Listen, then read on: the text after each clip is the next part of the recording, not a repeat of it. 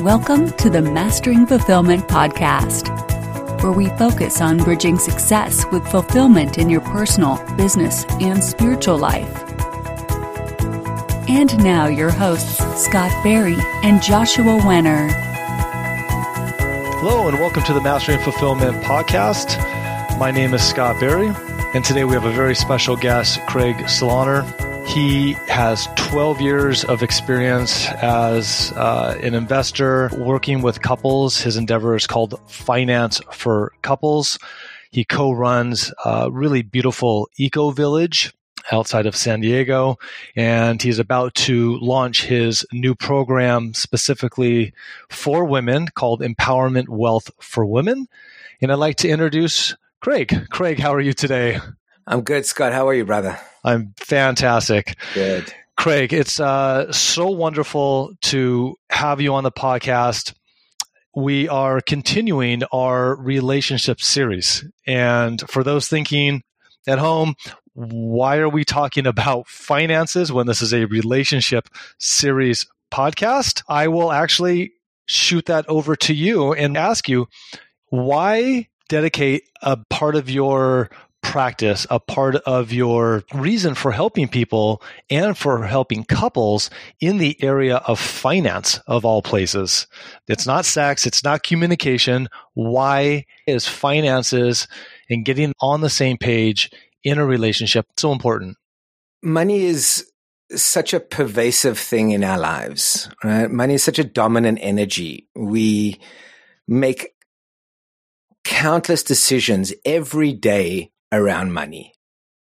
And when you're when you're single and money is just, there's a whole lot of confusion around money just to begin with, right? There's so many different things about money, how we were raised, what we saw, what we heard, what we experienced around money that really clouds or determines our belief systems around money and how we view money and how we hold money, how we spend money. And it's, when you get it, it's hard enough to do it on your own. And then you come into relationship. And when you get into relationship, and especially for those who are in deeply committed relationship where you're starting to share finances and perhaps you have family and kids and you really are combining finances, well, this is when the rub comes. This is when the different belief systems start to show up. This is where our different spending habits happen. And we know, for anybody who's in a relationship and who's navigating this with their partner and navigating finances with their partner, you know how testing and trying money can be. And like I said, because it's so pervasive, because it influences so many decisions in our life, it can be a source of tremendous distress and tremendous fighting. And the latest statistic was that it's the number 2 reason that couples get divorced. So I think it's very valid, and it's incredibly important to have it on a relationship podcast.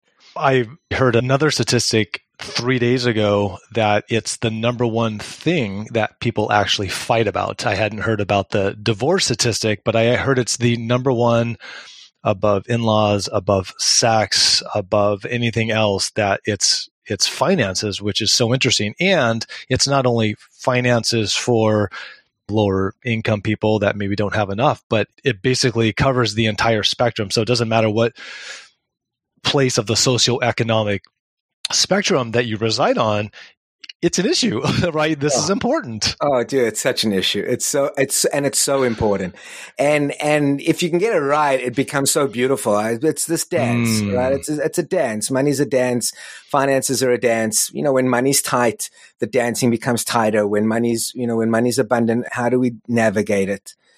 And so much of what I teach is really about, especially with couples, is really about understanding our programming around money. Right? Like we have a preset sort of software that is deeply embedded that helps, that determines the way we look at the world and the way we look at finances. Right. And so if I was raised in a household, in a household that spent money freely and that money was came easy and everything we had, the money was never an issue. And as a result, my programming led me to become a spender. and then I go and marry or get involved with a partner that came from a very different background, that came maybe from a frugal background, or came from hardship or struggle, and their dominant programming is saving. Well, you can already see how that even though we love each other and we see each other with these beautiful starry eyes to begin with, when the spender starts spending the money, then the saver's sense of security and sense of safety can get triggered, and can get, the need for safety becomes not met. And this is where we start landing up in fighting. I like to say it's like Mac OS 1 meets Windows 95, and they fall in love and get married. Yeah. Like not only are we coming from completely different operating systems, but so many times the operating system's old and outdated, right? We're still running the programming of Grandpa Joe, who lived through the Great Depression, who then, who then brought it down to our parents, who then brought it upon us, and we're sort of running this old programming that hasn't been updated, let alone synergized with your partner. It's interesting how we always like to think of ourselves as very individualistic people with our own thoughts, and we basically create our own view of the world, but we really sometimes overlook the impact that our parents had, and then the generational impact. And we'll use finances since that's what we're talking about, but just, how our grandparents and how the Great Depression affected them has some influence on how I'm fighting with my spouse, or there's some kind of misunderstanding, right, with my spouse.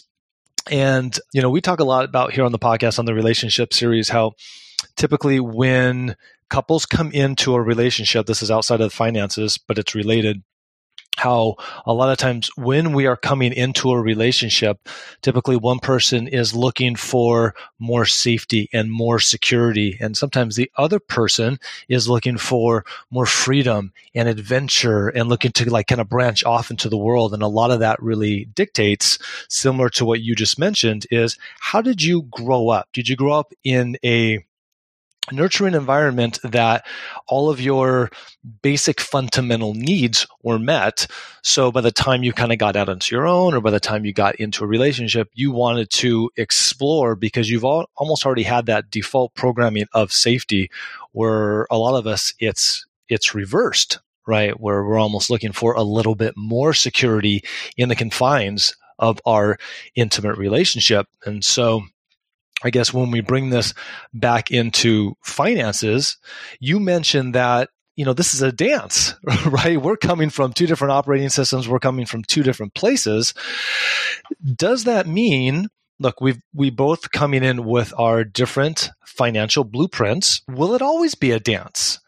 Will it always be this, we have to learn how to coordinate this together in so much that, we can get more on the same page, but will we ever be, on the Mac OS operating system 5.2.3.6, like exactly the same? Are we always going to be different? And part of this process, learning how to navigate and to be okay with that dance. Well, I'm spending my life's work. My life's work now is to try and synergize or harmonize the dance, right? Yeah.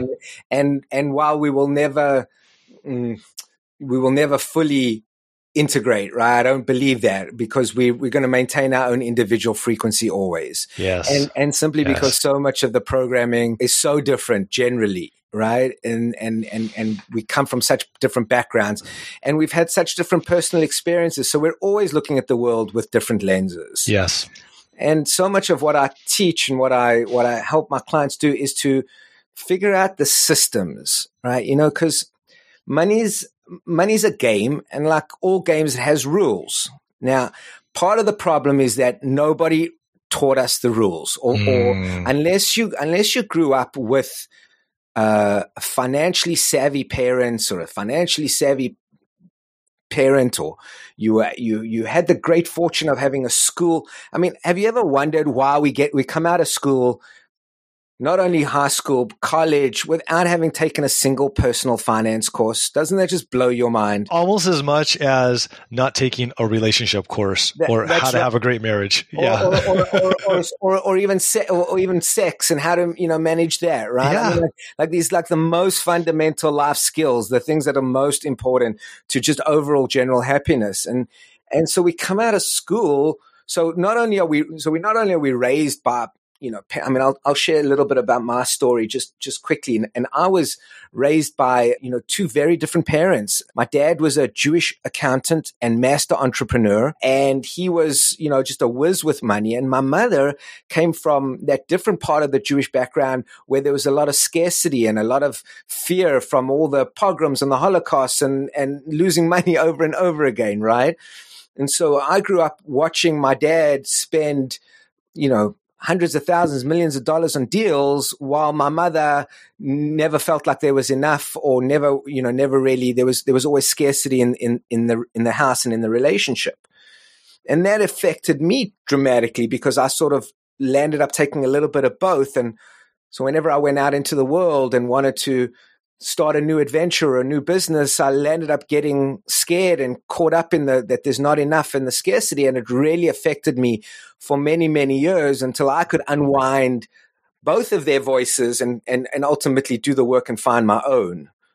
Right. And then marry my love, and she's got her own set of traumas and parents and her own, and having to figure out how to merge that and synergize that.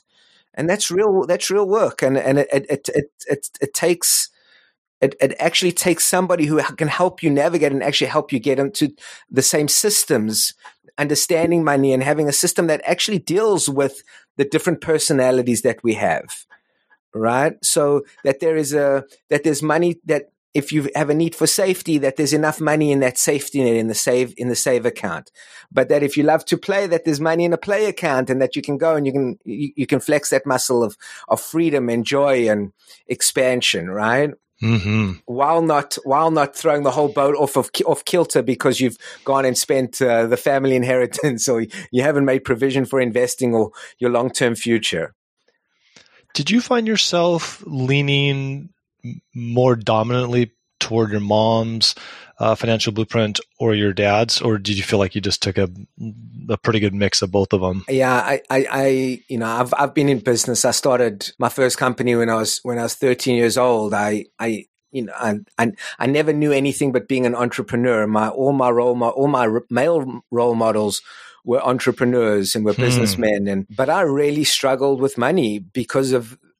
And there's not a blame here, but there's just an understanding of that, this fear, that while I went out and I tried to make it in the world, there was this dominant voice. There was this other part of myself that didn't feel like I was deserving, or felt like I had to save for a rainy day. And every time I try to put one foot forward, I sort of took, half a step back. And I did that dance for many, many years. Started companies, lost money. I did that for countless companies. Nearly faced bankruptcy. I landed up in a divorce and became a single dad of a 1-year-old. I mean, these things are real, right? When money's tight, or when you don't see eye to eye, it becomes hard. It becomes hard and challenging. And it really impacts so many decisions. I mean, what brand of diaper do you buy? What kind of food are you getting? Where are we going on holiday? What are we giving for Christmas gifts? It's all encompassing. It's interesting when you think about how many aspects of life that money hits in our life when we live in such a capitalist society. It's so interesting. You said that you went through this cycle of going through these entrepreneur endeavors and sometimes not having them work out. At what point did you start to come to an understanding of your own financial model, and maybe why you were doing some of the things or not doing some of the things based on your programming? Yeah. That's a great question. It was in my early 30s. It was about, it was really about 20 years ago that I started on this journey of self-discovery. And I was introduced to it by a teacher, and I did a course, and it was the first time that anyone had really asked me what my relationship with money is, because we actually, money's energy, and we have a relationship with that energy. Do we think that money is the root of all evil? Well, if that's the relationship we have with money, then that's unlikely that you're going to achieve, and I hold that belief because, and this I'm just using this as an example. This was not my belief, but it's quite a dominant belief. It's a prevalent belief, right? And that rich people are greedy, and that if I have more, then other people have less. And so there's all these subconscious and deep beliefs that live within us that actually determine our behavior and determine our viewpoint, right? And when I go to a fancy restaurant, do the first thing that I look at is the prices? And when my missus orders a $40 steak, does that like ruin my dinner? And for me, it was really this, starting this process of really looking at my relationship with money and looking at my thoughts and beliefs around it. And part of what I came to also, for me, it was much of this hero's journey of, I was creating all these companies, I was doing all these things, all these businesses, and in many ways, it was to make so much money that my father would respect me. That was real for me. That was a real deep. That wow, I was creating all these big opportunities, these big ideas, in order to have the love and respect of my father. And it's so true, right? I mean, for me, it was so deep and so revealing. Like, wow, is that really the belief that I'm holding? That if I can be successful in business, and if I can be successful and have lots of money, then that would bring some level of respect into my life. And I realized that was just an old non-supportive belief that wasn't even true. What my father just wanted was my happiness and for me to be, deserving and kind and caring. And when I was able to work through some of those deeper beliefs, and when I was able to go, you know what, I don't have to say for a rate, the sky isn't falling, which is part of, my mother's sort of programming. When I was able to navigate through some of that and unpeel some of those layers and realize, you know what, I'm good. And it comes back to the self-worth that we have to do it in ourselves first. And so that's why so much of this work that I do is really, it's got to do with this. There's always two aspects to money, right? There's the psychology of money, the beliefs and the thoughts, and then there's the mechanics of money, which is actually how to create the money management systems, how to invest and grow your money and compound it and diversify and protect. But both of those need to be addressed and need to be worked on. Because if I'm holding a deep non-supportive belief, then it doesn't matter how many tools or tricks I give you, you're ultimately going to self-sabotage or blow it or not follow through, or the myriad of other things that we do because we're holding some non-supportive belief that money is not good for us, or it's bad for us, or it's evil, or it's any of those things. I think it's one of the reasons why people that win the lottery are kind of like right back to where they were in just a matter of months. Well, of course, and that's the most telling part, right? Because they have neither, right? All of a sudden, this huge influx of money comes in. We see it with athletes. We see it with anybody who hasn't really done this deep work, and all this money comes in, and before you know it, they don't have the container to hold it. They don't know what to do with it. And it becomes, these old patterns of like, well, having money is a big responsibility. And quite frankly, I don't want the responsibility. And next thing you know, I'm back to broke. And it's prevalent. We see it all over. I love what you just said earlier. It really hit home for me. We have to keep coming back to this point that you made earlier, is that money, it's just an energy, right? You have a choice on where in that vibration you want to align yourself with that energetic force of money. There's really a couple aspects to it. It's that energetic side of it, right? It's your beliefs.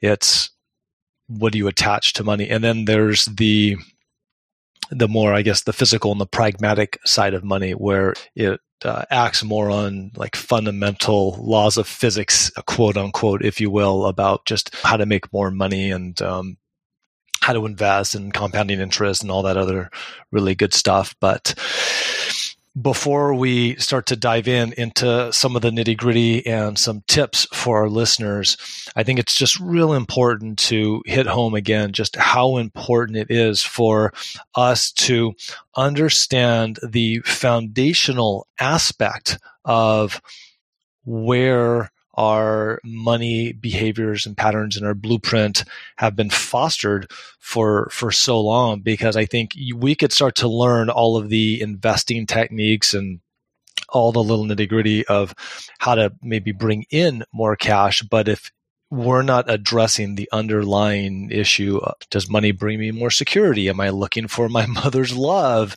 All of these other things that I feel like that's the foundational piece of it. And I'm just wondering if you could maybe just speak a little bit more to that, because I feel like that's such an important part of understanding individually before we even come into a relationship or a partnership. Oh yeah. And not only is it on an individual level, Scott, but on a societal level, there are some deep underlying programming that is bombarded to us daily, 50 times a day by the advertising companies.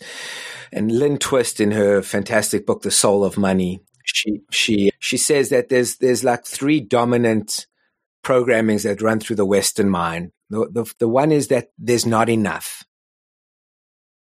The second one is that more is better. And the third one is that that's just the way it will always be, right? Now, let's just focus on the first two, that there's not enough and that more is better.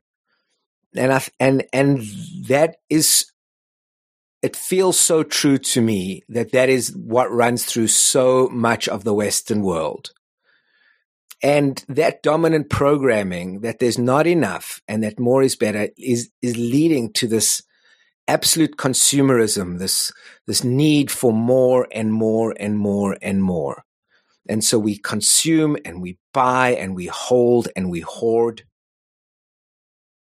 And we make milestones and we hit those milestones. We want to make 1 million, and then it's not enough. We want 5 million. We want 10 million. And you see that it becomes, it's like drinking salt water. You never quite quench the thirst. And we got, and there's never a point where you can sit back and go, you know what, I'm good. There's enough. And so it's one of the big questions that I always ask is what is enough, and what feels, what would make you feel safe? And I think it's got to do with really addressing some base needs.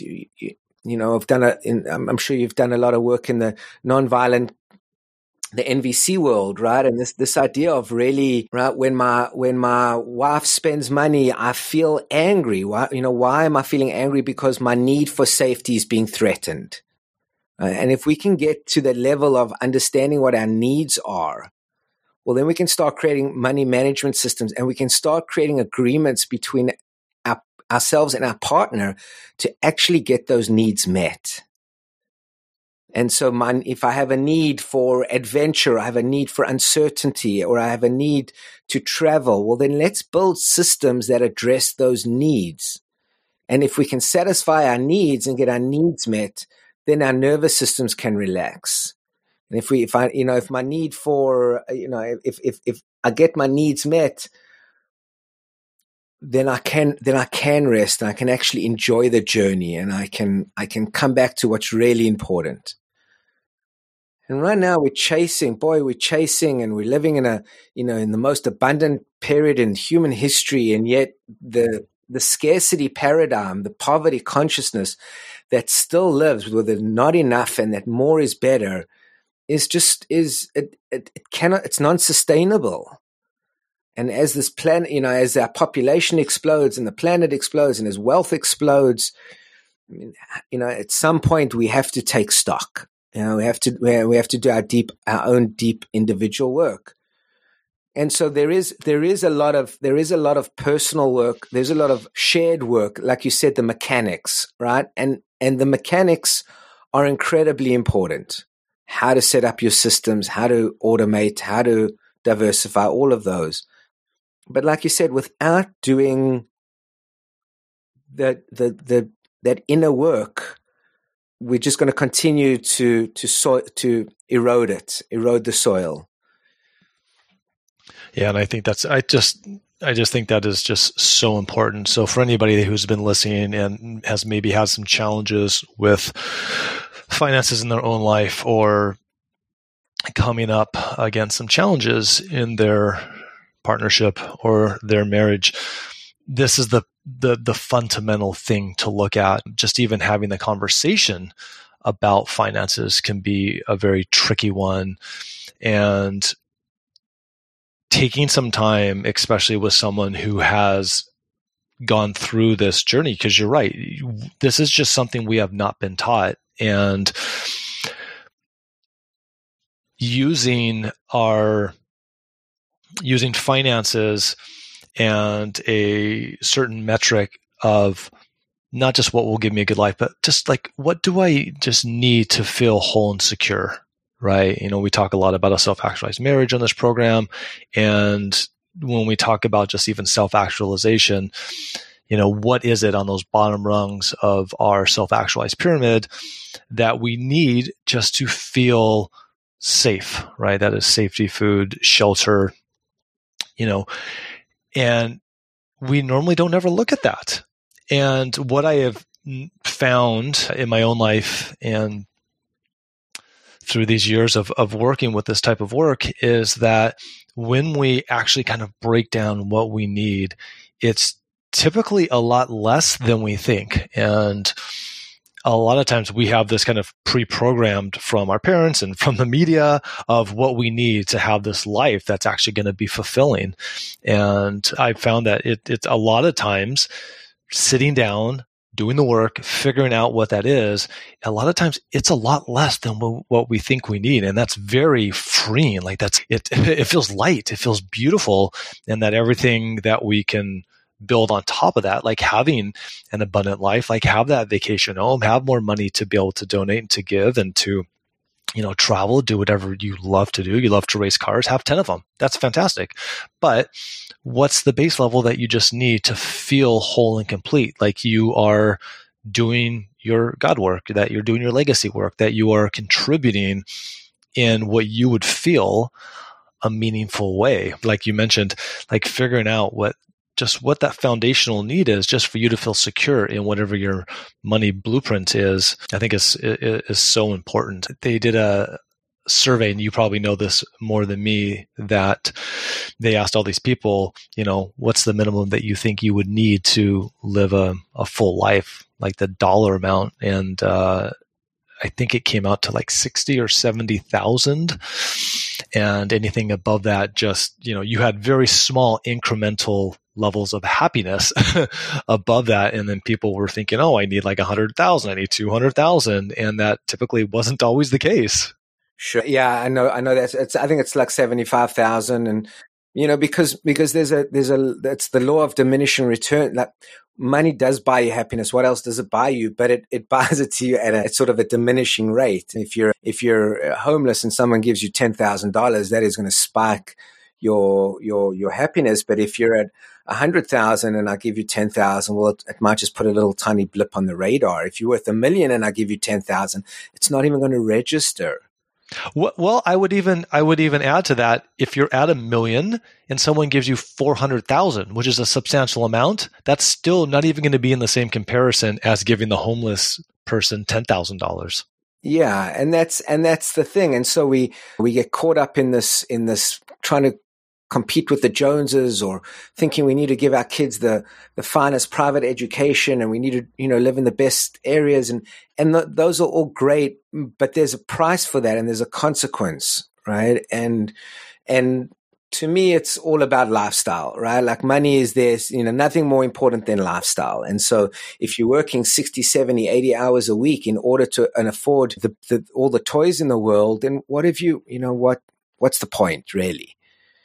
And so finding that balance, right? And also working smart and understanding that, that if you're simply trading your hours for money, you're trading your time for money, well, then there's going to be a ceiling on your income, right? There's going to be a ceiling on how much you can make. And so there's definitely the mechanics in it as well. Really, like even just understanding that money is not linear, that money is actually that the wealthy really understand that money is it's on an exponential graph that takes time. We're all fixated by the one click and the multiple hits and the getting rich quick schemes. But in truth, just like growing an orchard, it takes, growing trees that produce fruit every year, it takes time, and it takes discipline and effort and energy and really what we want to do is we want to grow our financial orchard. We want to grow streams of passive income that produce revenue when we're not working, but that takes process and that's where the mechanics come in, and that's where the mindset affects the mechanics. Because if I'm always worried or I'm trying to make a quick buck or all these things, it can lead to the dismantling of that process. Okay, so we talked a lot about the fundamentals. What's one of the first steps that couples can do if they haven't really spent a lot of time thinking about their financial history, their financial blueprint? What's some of the first steps that couples can do? Should they maybe ask these questions individually? Should they come together? What do you suggest? Well, the very first step that I always, do with my clients is to get clarity on their actual finances. What does that mean? Yeah. It's a very pragmatic thing. It's actually getting so it's really, like I said, money is a game, and financial statements are your scorecard. So we want to know what we earn and what we spend. And we don't want to just have that as a theoretical. We actually want that in some automated bookkeeping format, right? We want to be able to pull those numbers down, because so much of the couples that I've worked with, they're like, oh, you spend so much money and you did this and I don't know where all our money goes and you're spending all my money, or I go out and I work. And what we want to do is we want to focus on the data and not the drama, right? We want to actually understand, where does our money go every month, and how much are we earning and how much are we spending? Yeah, and when you say that, when someone goes, "Oh, you're spending all my money," that comment or that statement is coming from an emotional place, not necessarily a factual place, because a lot of times they don't know the exact metric or the numbers or how much, but there's a feeling of, you're spending all my money. Well, if I'm hearing you correctly, it's like, let's get on the same page. Let's actually find out what those numbers are. Let's take a snapshot and figure out what the money is, right? Yeah, absolutely. And because in so many circumstances, traditionally, if the man's doing the finances or holding the finances, or sometimes one partner's in the dark and the other partner doesn't actually know how much money. Here's the credit card, go and use it, right? Go and buy the groceries and go. And there's not a level of transparency. And so one partner's going out and spending and thinking they're working within their means, but really don't have a good sense of actually the full financial picture. And so I like to say that you're in a family business. And just like you wouldn't go into a regular business without having actual financials and knowing your profit and loss every month, yet we go into our relationships and we're running the family business. And we don't, and so the first step is to figure out what actually is happening in your finances. How much are you earning? How much are you spending? In addition to that, we want to know what our assets and our liabilities are. We want to know what we own, and we want to know what we owe. Right? We want to get that beautiful number called our net worth. Yeah. And most most people just don't know what their personal net worth is. And yeah. And wealthy people focus on not what they earn, but what they own. Yes. And so that's part of the, we're in this consumer nation, like I spoke about before. And so we're buying liabilities, we're buying stuff that is depreciating. We're trading our time for money, spending that hard-earned money on crap that gives us a momentary endorphins, a momentary spark of chemicals to the brain, and then it sits in our garage for the next 5 years until we finally give it to Goodwill or throw it away. And when you understand what that $1,000 set of golf clubs, jet ski, forget it. Thank you, jet ski. When you understand what that $20,000 jet ski costs, if you could have just taken it and made a different decision with it, and when you understand the actual cost of that on a compounded basis, well, that's where we didn't get the education, right? That's where really we got to begin to understand that it's not just the $20,000 for the jet ski, but it's the future value of what you could have done with that money had you allowed it to grow in a diversified and compounded way. Yeah, basically an asset. I love Robert Kiyosaki's definition of an asset and liability, and he says that an asset is something that puts money into your pocket, where a liability is something that takes money out of your pocket. Yeah. An asset is something that feeds you, where liability is something that eats you. I love that too. It's exactly right. And we're just in the habit of spending money incessantly, mostly because a lot of the times, just because we the investment world seems confusing, and it seems like it's only reserved for those those Wall Street types or the accountants, but when you really get down to brass taxes, it's not that complicated. When you're sort of shown it in a clear and concise way, it can become, oh, well, that wasn't so difficult. Oh, well, I can move from consumer to investor. Oh, wow, maybe if I would have taken that $5,000 and put it into Amazon in 1997, I'd be a multimillionaire today, or put it into Bitcoin, or, but without being in the game, without getting into the game and having a plan and a process for that, well, you're continuing this never-ending cycle of working hard to pay your bills. Yeah, exactly. And look, we're not, advocating to not buy the jet ski or to not buy the golf clubs. If you love golfing, you should have 12 golf clubs, but have your financial foundation set first, and then, find out what your passions are and absolutely. And that's why I teach a money management system that makes sure that you have the golf clubs, or make sure that you have money for golf, or for those things that bring you joy. Because what's the point of, there's the other paradigm, there's the other archetype, who's the chronic investor, right? Takes every penny they have and he or she invests it. And they live like paupers because they're growing, they asset rich but cash poor. So that's another model, right? You got the spender, you got the saver, you got the investor, you got the money monk, you got all these different these archetypes, and so we got to navigate through them and make sure, for that investor who's constantly investing, you need to make sure that every month's got money working for him, but at the same time that there's money, set aside automatically to do the things that money's there to do, which is really to enjoy this beautiful planet and this very short life we led. Yep. Beautifully said. I mean, we're human beings. We're physical creatures having, a human experience. There's a reason why we're not up in the ethers. It's to taste the fine wines and have all that beautiful stuff. We just have to do it correctly. I want to circle back around to something you said. I'm working with a couple couples right now where there is a disconnect on the amount of financial information that's shared. And there is typically one of the partners that is usually making more of the money or managing more of the money.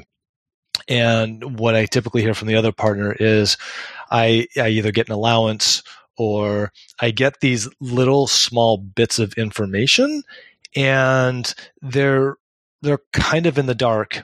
And the feedback that I get is they're okay with them managing the money because they have more of an expertise and it's more in their wheelhouse, and that's fine. But they're feeling like they're not getting, like they're not understanding, and they're not part of a team when it comes to, Team Jones finances, right? Or like what you alluded to earlier, the business, right? The family Inc. And I'd love to pick your brain a little bit on your thoughts on how to have those conversations, any types of modalities or ways to, have more clarity with one another. And do you feel like there should be completely equal say? Do you feel like all parties should know, like every time the statements come out every month, should both of them sit down and know all the numbers and go through the spreadsheets? Or do you feel like it's just one person just has to feel comfortable enough with the amount of financial knowledge that goes on in Household Inc? Yeah, it's not a one-stop shop for everybody. I'll go back to our business analogy, right? It feels important to me that there is a CFO of the family, right? There's like usually one person in the relationship loves the money or enjoys the numbers, and there's another that just hates it. Like, do not ask me to do another budget or do not ask me to look at the finances. Do not ask me to balance the checkbook.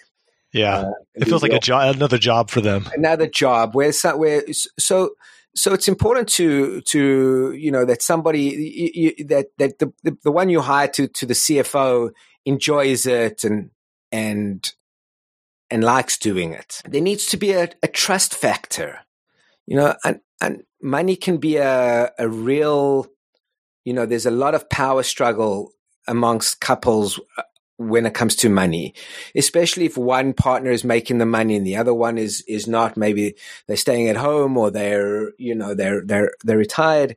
And so when one partner doesn't want to show the other the numbers, there's usually some deeper work that's needed. Right? Like then there's some trust issues. And again, think about it. If I'm a 50-50 partner in a company with you and I say, hey, can I see the finances? And you say, no, you don't need to see the finances. Here's your budget and go spend it. But hold on, this is our company, right? Yeah. So I firmly, and that's why you asked me the very first step. The very first step is to get clarity on your finances and let both partners have transparency in that. And that can be a process for some to really let go and really trust, but that's next level relating, right? Like, how do we get to next levels of trust and feeling like, wow, this is my partner and we're doing this thing together. And so sometimes we have to work through some of these blockages to really feel, well, if I show him everything I have, then he's going to go spend it. Or if I show her everything we got, then then she's going to get nervous because there's not as much as we said. And this is where the deeper relating comes in, and the deeper levels of trust and surrender, and there's work there.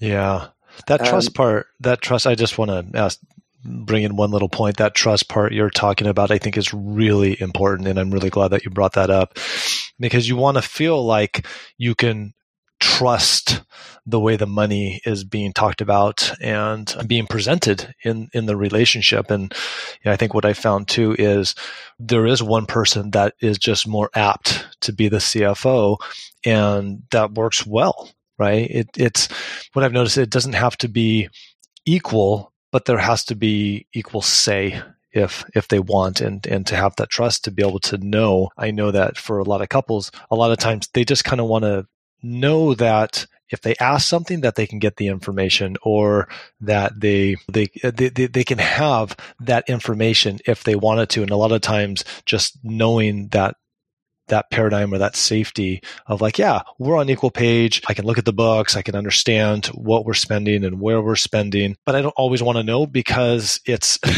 sometimes it's too much for me, but it's nice to know that we can have that open dialogue. But I think that trust factor is a pretty big sticking point for a lot of relationships when it comes to divulging everything and putting everything out on the table. I think it's very scary for a lot of couples, or at least one partner, at least one side of the equation. Yeah, and so just to address a couple points there, there's a real importance for both couples to feel empowered around their finances and to have a a general understanding of how money works and what we're doing and where we do it, where we're going. A big part of my work is to really, again, we're here now, where we going, what are our long-term goals, where do we want to be in a year or 3 or 5 years, what is our lifestyle, right? So really like synergizing and harmonizing sort of the direction that we're going into, and then getting clarity on the finances, but it's very, like I encourage my clients to at least once a month to put a financial date on the calendar and for the CFO to give an overview of where the finances are, how we're doing, what happened for the month. Hey, babe, and to be in a place of observation rather than judgment. And so to do some of that work, going, wow, you know what, we spent an extra $1,500 on groceries this month. What happened? Oh, it was the holidays and it was Christmas and we entertained and we had your brother over for and so that you can move into sort of the dance, but from a curious place and from okay, great. But, honey, I just want you to see like there was a lot of money and for the other one. So, I apologize. I'll pay closer attention to it. And then again, the more transparency, the more both couples feel connected to the business, to the partnership, to the profitability of the family business. Well, then we can lean on each other and hold each other in a sweeter and more refined way. Beautifully said. What are your thoughts on how to combine finances? We used to be, even as far back as our parents' generation, I'm not even talking 200, 300 years ago, but just our parents' generation, especially our grandparents' generation, they were getting hitched at 19, 20, 23. They typically didn't have a lot of money, so it was very easy just to put everything in one bank account. Now people are getting married in their late 20s, their 30s, their 40s, and a lot of them are coming with some bank accounts and some assets. And a lot of them are having a hard time figuring out how to combine all of the bank accounts and combine the assets and combine the money. What are your thoughts on that? So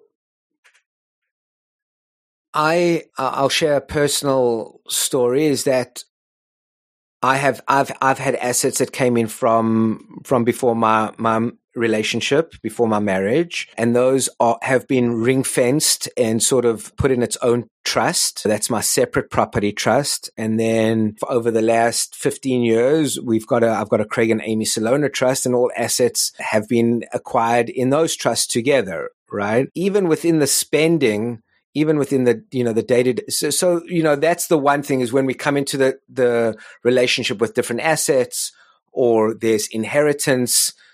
My father died, left me $1 million. Is that joint property or is that separate? Yeah. Does that go to the kids? And so, that's a personal decision. It can really complicate things when you got family money and it brings it into you bring it all into the same pile, and it's got a lot to do with the level of trust and the level of connection and the level of. But I'm not always a yes to combining everything. Sometimes what came before the relationship can stay as separate property, and then whatever happens within the relationship is joint. So too, when we're creating our personal spending, if we, how do you combine finances? And I find that a lot of couples are even reluctant to join bank accounts, and or they'll have one bank account and that pays for the rent and the food and whatever, but everything else is kept separate, right? And each couple contributes towards that. And I like it more of a synergistic approach, that we're living this life together. And so I like, our joint expenses to be together, but also our play expenses and giving and our give account and even our investment account. And can we both contribute to our investments? And these are our investments. All the while still maintaining my account and a level of money that's mine and that you don't have access to and you don't have transparency to. Right. So there is a level of autonomy that I feel is very important in relationships. And that's all part of this, of setting up this money management system where some is shared, some is maintained personally. And it's part of navigating the labyrinth. Yeah, that's very interesting. We talk a lot about on this show about the components of a self-actualized marriage. And there's always three components. There's him, there's her, and then there's the union and the heterosexual couple. And it's really important to feed all of those entities. And a lot of times couples get lost in just putting everything into couplehood, right? And we forget about the individualistic nature. And it sounds like what you said is there's not a one size fits all. And we can have some of our own, and then we can figure out what we want to combine and have as Household Inc. So I think that's really beautiful what you just said. But I do, again, I think and this may be different for different couples, but when we decide to get married or go into deep relationship, and we start sharing finances, well, then let's give the relationship enough nutrients to grow and create the lifestyle that we want to live. Love that. While maintaining a level of autonomy, right? I do not want my wife to see everything I spend on, not because I'm being secretive, but because I'm a man and there's certain things that I just want to spend on that is mine, and vice versa. I don't want to know what she spends on everything. It drives me crazy. Yeah. So it's a lot of this is navigating agreements and going, okay, well, we know we bring in, and this is where this is why that first step of like, well, how much do we bring in as a union? How much does the family business generate? Right on. We generate 10 grand a month. How are we splitting that? Like how much is going into the relationship and how much is staying autonomous? And I think once you can navigate those agreements in a good way, and then you have a system that's transparent, and that if agreements have to be changed, then they have to be changed in an organized fashion and through the renegotiation of agreements. Well, then that reduces the level of conflict. Yeah, nicely said. It's when there's all these ambiguous edges and unresolved discrepancies, and the clearer you can have on the agreements and the systems and even within your bank accounts, to have different bank accounts for different aspects and facets of your life. That's a big tool in your tool belt, because then you can open up your online banking and going, well, how much do we have in our play account? Oh, right on, we have $1,000. Let's go have some fun. Or we've got $150. It's Netflix and leftovers, right? Yeah. and if both partners are seeing that same dashboard, well, then the decision-making process becomes easier. Yeah. I love that. What are your thoughts on splitting costs? And the reason why I bring that up, I have a real world experience where I have a couple. One of the partners makes $68,000. The other one makes $190,000. Yet they continue to split most aspects of the rent and groceries 50-50. And one of the partners is starting to have a little bit of resentment. I'm just kind of curious on what your thoughts are with that, if you've ever encountered working with your couples. Oh, yeah, all the time. Yeah. All the time. And especially when there's a reluctance to say, well, your 90 plus my 60 is 150, and how do we divvy up the 150, right? As opposed to, well, I've got 90 and you've got 60 and this is mine and this is, and it bleeds into so many other aspects of life, because all of a sudden one person's abundant and wants to go on holiday, and the other one now is feeling restricted and doesn't want to go on holiday. And so lifestyle gets affected because there's not a level of sharing. Yeah. And again, it's all about, like, oh, well, my ex-wife took my money and now I'm not sharing. I'm now going to hold and hide. And so this is part of where we have to do some of that trauma work and some of that deep belief work about, why is it that I'm being restrictive with my current partner? Is there something in the backdrop? Is there a level of, a need for my need for trust is not being met, and so therefore I'm withholding? And so it can be complicated, Scott. It can be deep and old, or I watched my dad leave my mother without any money, and now there's no way I'm not going to have So there's so many strings and roots attached to these things that have to be, delicately addressed and unraveled slowly. Yeah. And this, a lot of times what is typically set up in the beginning of the relationship, right? We talked about earlier how our parents may have gone into marriage at 20 and, they were both barely making any money. And then all of a sudden one partner maybe starts to make a little bit more. So the financial dynamic of the relationship changes.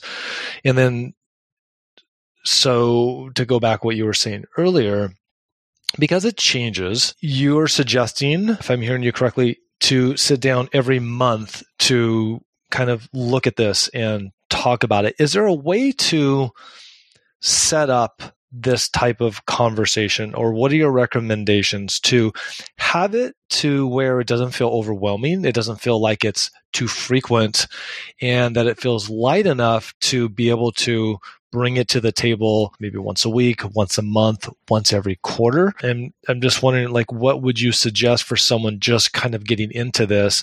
How would they set up a time to create a Household Inc. meeting about their finances without it being so heavy? Because, sometimes we can set up this great criteria of meeting, but sometimes it's so much, and, we've got the kids to, we got soccer practice and we got this, and there's so much life stuff going on that it's hard to schedule it. How do we keep it at the minimum viable, product, if you will? Sure. You know what I mean? That it's still obtainable. Yeah. I mean, because it's a lot. Yeah, it is a lot. And part of it is that because it's hard and can be triggering, and we sit down and then the next thing we're fighting about money. I mean, who wants to set that meeting up every month, right? Like, oh man, I said one thing and she flew off the handle, or I did this, and yeah. So it's so important. I like to do my date nights in public. Have my financial date nights. I tell my clients to go out and do it somewhere where where there's no kids. Yeah. And it's have a drink if you want. Yeah. Have it light. I think light is a big part of this. So much of this is to try and make money a game.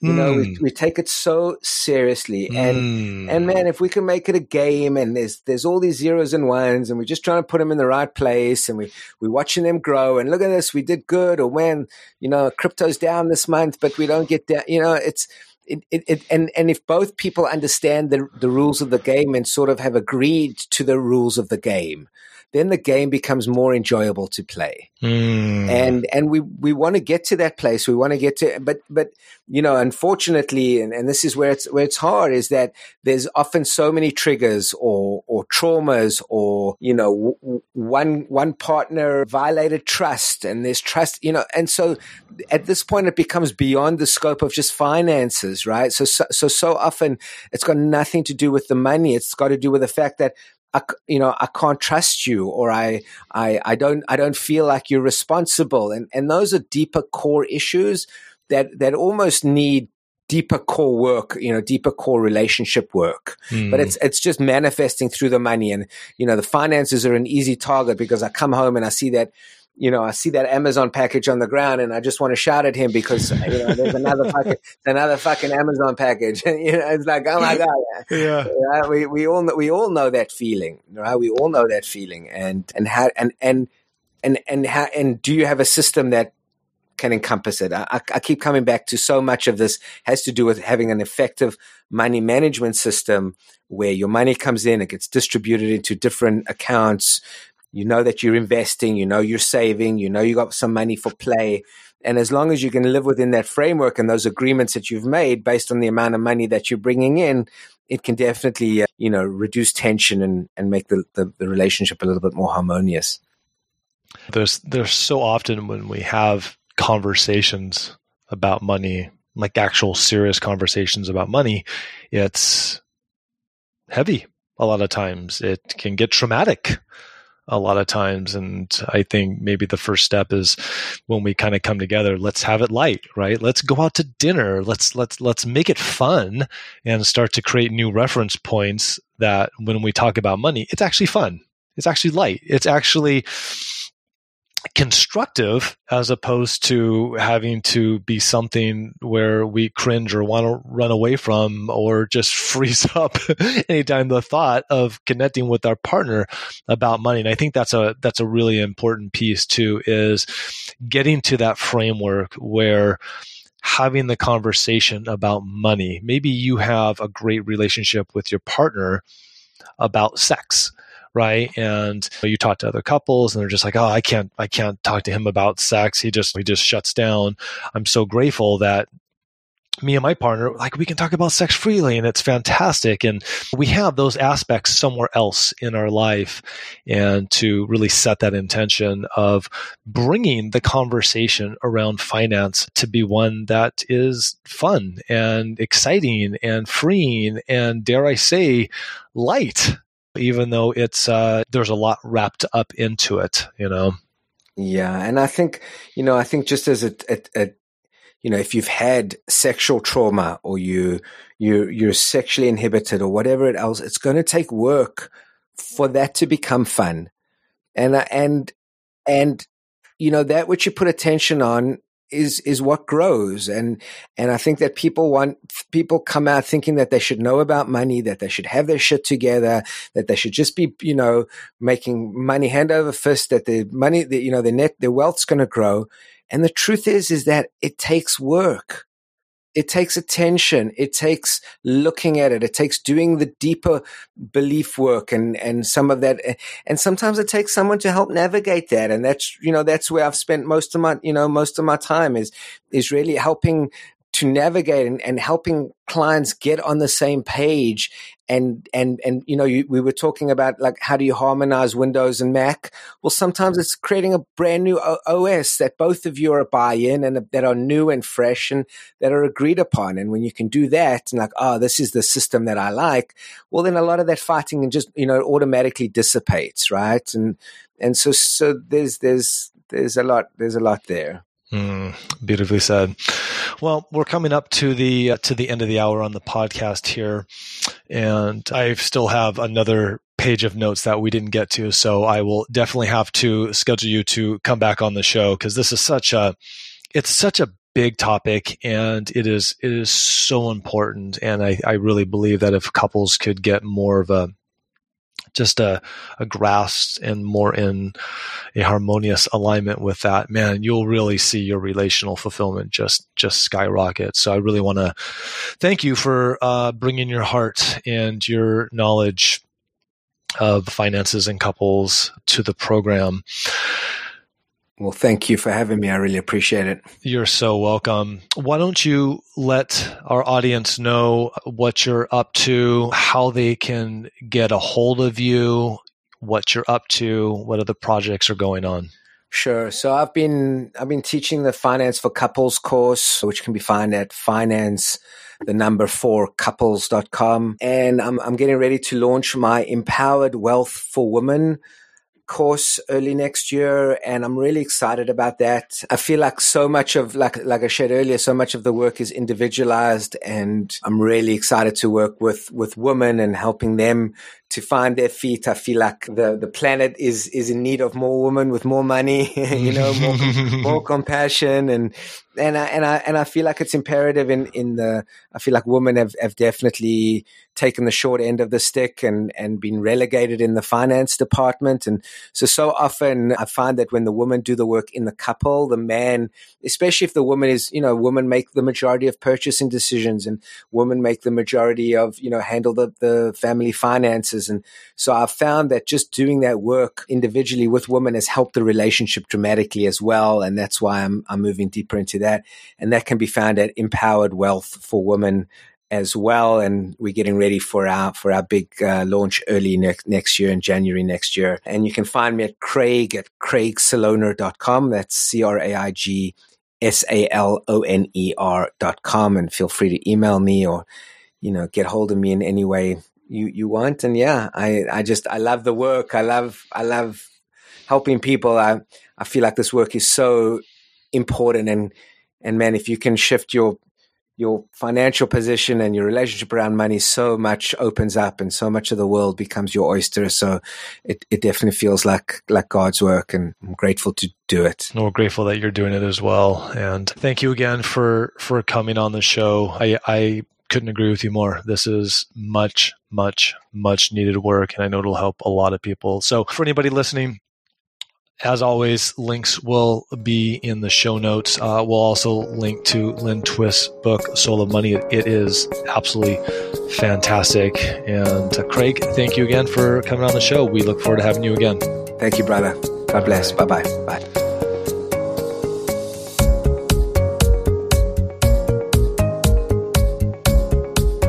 If you enjoyed this show, we would be so grateful if you left a review on iTunes or wherever you get your podcasts. This helps us out immensely. Thank you so much. Are you ready to take your personal, relational, or business fulfillment to the next level? With one-on-one personal support, co-developed strategies, and accountability, Scott and Joshua have the tools, compassion, and years of experience helping people just like you live an extraordinary life. Visit masteringfulfillment.com for details.